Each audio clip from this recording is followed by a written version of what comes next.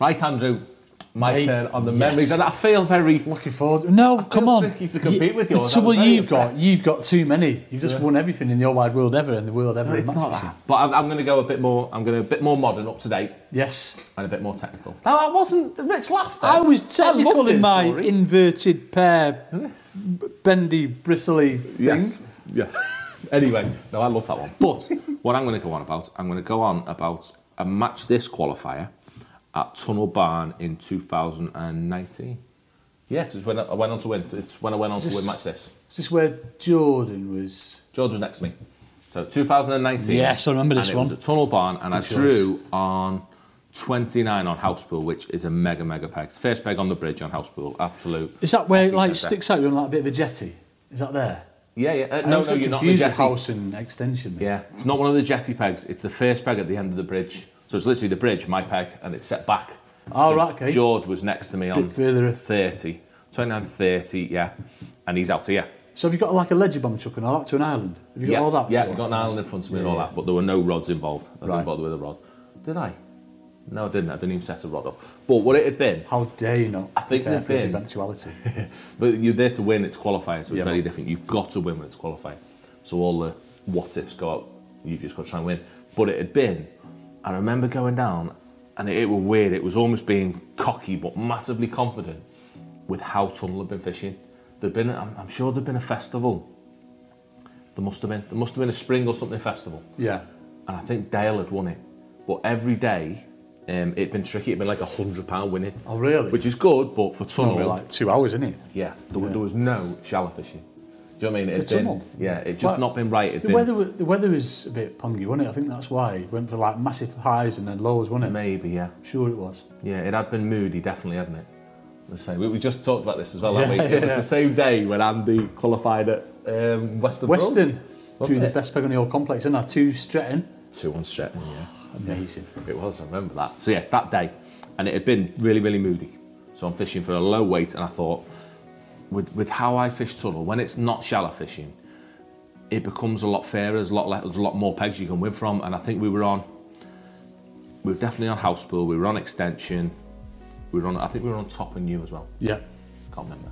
I think there were about 80 or something. There's not usually as many people in them, is there, as like the fish hole? There weren't then, because that's when it was very saturated, there was a lot of matches. But I think we were on about 4 lakes, so it was, the talk was 100 to 120 pounds was going to be enough to win.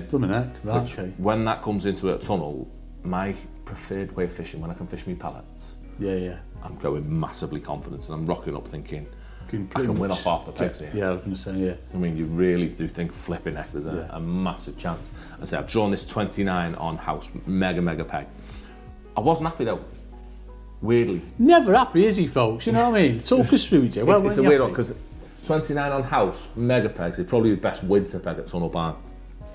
But it has, other than a rod chuck, it has no margins, no shallow water. In fact, it has no shallow water, that's the way of putting it. Oh, right, okay. Yeah, because I've just got open water. In front of me, it's just an open water peg.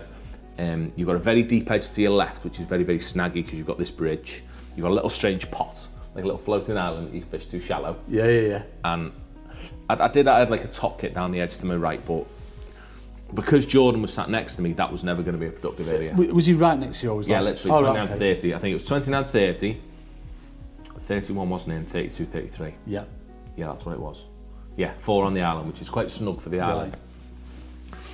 So, right, I'm trying to get it in. So you've got the little bit behind you where people are fishing to the back of the island? Yes. So you're that first one there over that bridge? I'm literally the end of the bridge, yeah. Right. Literally on the bridge. I know we are now, mate. I'm a troll on the bridge on this peg. Yes. But half a chance. So I was worried that I didn't have the options of shallow water, which is so vital, isn't it? And when it comes to your F1 fishing during the summer, having variances in depth, everything. Yeah. It was also a very silty area. I mean, so quite a tricky one to fish, but I was happy. Yeah, and it had carp in the area as well, which for me, that's really important at Tunnel, is having carp. I've never associated Tunnel with carp. I've never caught carp. It's only areas, isn't it? There's a couple of lakes and a couple of areas. Obviously, you've never drawn the pegs that you do, Jay. Yes, probably not. But 29's a carpy area. Carpy, right. They live in that bowl. Big uns as well, like, or? Some big uns, yeah, some decent ones, some proper ones. So, start the match, same as usual, set up all sorts. Yeah, I didn't know how it was going to be, but you've had to, because it is that sort of weight, 100 to 130 pounds, I remember setting up absolutely everything in that. I've had a short line, that I plan to start on pellets there and then swap into maggots later on. Yeah. I've had my longer line, which I actually had 2 rigs for, which I'm going to talk about a bit later. Oh, I had 2 deck rigs for.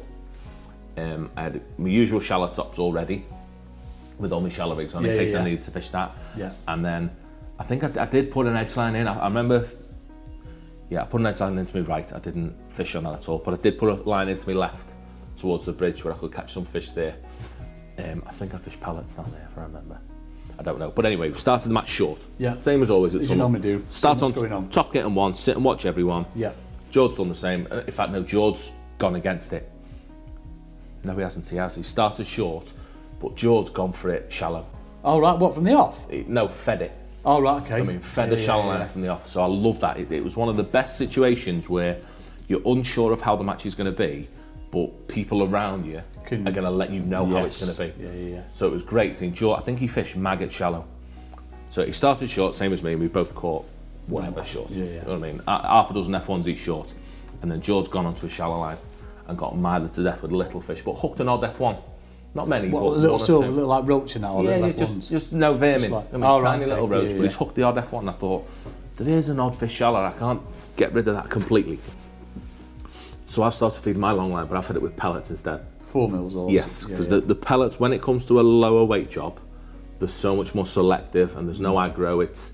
We all like getting bites and catching fish, but once it comes to catching weights in excess of 80 pound, you need to catch proper fish. Yes. Yeah, so I could be a lot slower, but put the right fish in the net. You knew when you hooked a fish, it was going to be something half. Yeah, it was going to be something decent, and as well going with the pellet route. I just fed literally fishery 4 mils that I'd oiled up. Put a bit of oil on them just to stop them because the tunnel fishery pellets are scratchings. Oh right, so they go to so they need a bit of oil on them just to stop them breaking down. And I'm feeding long and they're fizzing like mad straight away, which is a mega thing. But it's a good thing, but this is May. Is it May time? Yeah, it's May time. I'm going to say May. Yeah. You having that? Yeah. So I don't want them fizzing up. Yeah, fizzing up means that they're really rooting about. Got eels in your peg, ain't you? Got snakes in my peg, so they're really kicking the bottom up, and I'm thinking, right, am I going to deal with them? I've gone over it. I've gone on deck to start with, and I'm getting liner to death. And I caught a couple with. I'm fishing a 414s. It's 5 foot deep, and I'm fishing a 414s carbon slim, which is Tim Moses carbon slim with a 1.5mm bristle, with a 4mm pellet. Quite a girly rig. I mean, I've got a slow fall to try and catch them through. So obviously your shots have been spread out through I've got sort of like, I think I just had number 10 spread through the whole rig. Oh, right, okay. Yeah.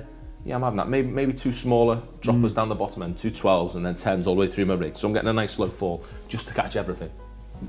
Because with a pellet landing in the silt, once it's landed in the silt, I think a pellet has a very short life before it gets covered or doesn't get found. Yeah. I mean, they need to see it, and you have a little 10-second window, you get a bite, you catch one.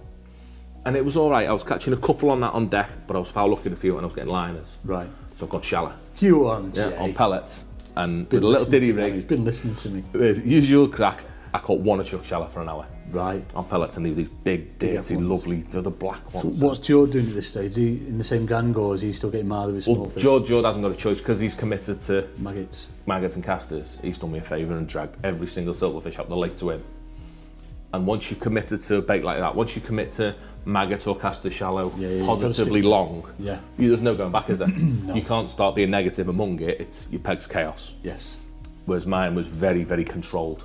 Yeah, because it wasn't solid. It was just good. I was catching an odd one shallow. I was catching well shallow. Probably had 25 F1s in an hour shallow, which is probably £50, isn't it? Big doozy ones there, aren't they? Probably a bit more. Probably £60. Cute head.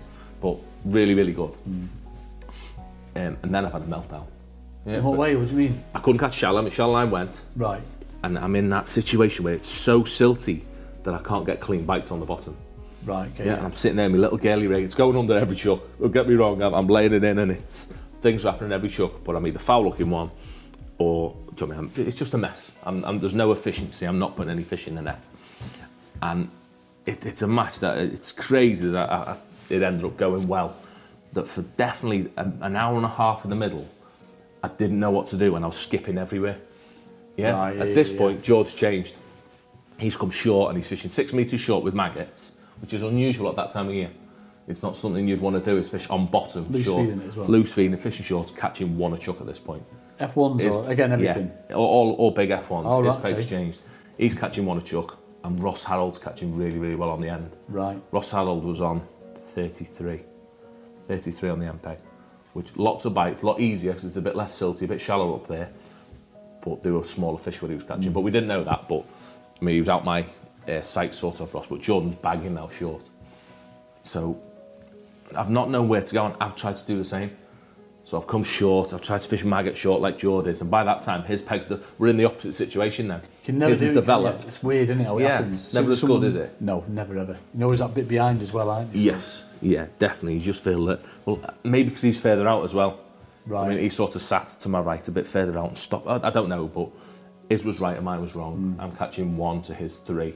Oh, right. And I'm thinking he's clattering and now he's... But obviously you've had that bit of a start on him anyway, though. Yeah, Did probably. you think he'd overtaken you at that point then, Jay, when he was having him like that? Yeah, probably. Right. Yeah, in fact, I did, yeah. He probably did. But him and Ross, I felt that they were level with me or just ahead of me. We were all catching a lot of fish, but it was waning. And it's weird how them matches, it takes you so long to shout at yourself and get you to calm down, doesn't it? So what I've done instead, I've gone back out long, that's not worked, but they're still blowing. I'm thinking, what am I going to do here to make a change? So I've changed my feeding completely. In that instead of the pinging it, just putting a few pellets in, I started rafting it long, as in putting 30 pellets in my catty, feeding it and leaving it. I mean, I've always told you it's the best thing to do, Jay, get your just fill it in. But it was big, massive pouch, nice sort of 30 metres. What was your reasoning behind that? What was you thinking behind Put some fish on the deck and stop with this wafting about and fish for them carp, what I was on about. Yeah. Forget about what's happening. Yeah, what I'm doing at that time, trying to fish shallow, trying to catch those fish on maggot short, it wasn't good enough. But you're ticking like, it's, again, them horrible situations that you get so it's much hard. information. When you know you're getting bites and you're catching fish. Things are happening and you think, what do you do? Yeah. But I had to bin everything completely and start rafting it along. So 30 pellets leave it. Get it in. And then when I've gone back in, I went in with a completely different rig. I went in with a 414s rig, shotted like soft pellets, like really heavy down the bottom end.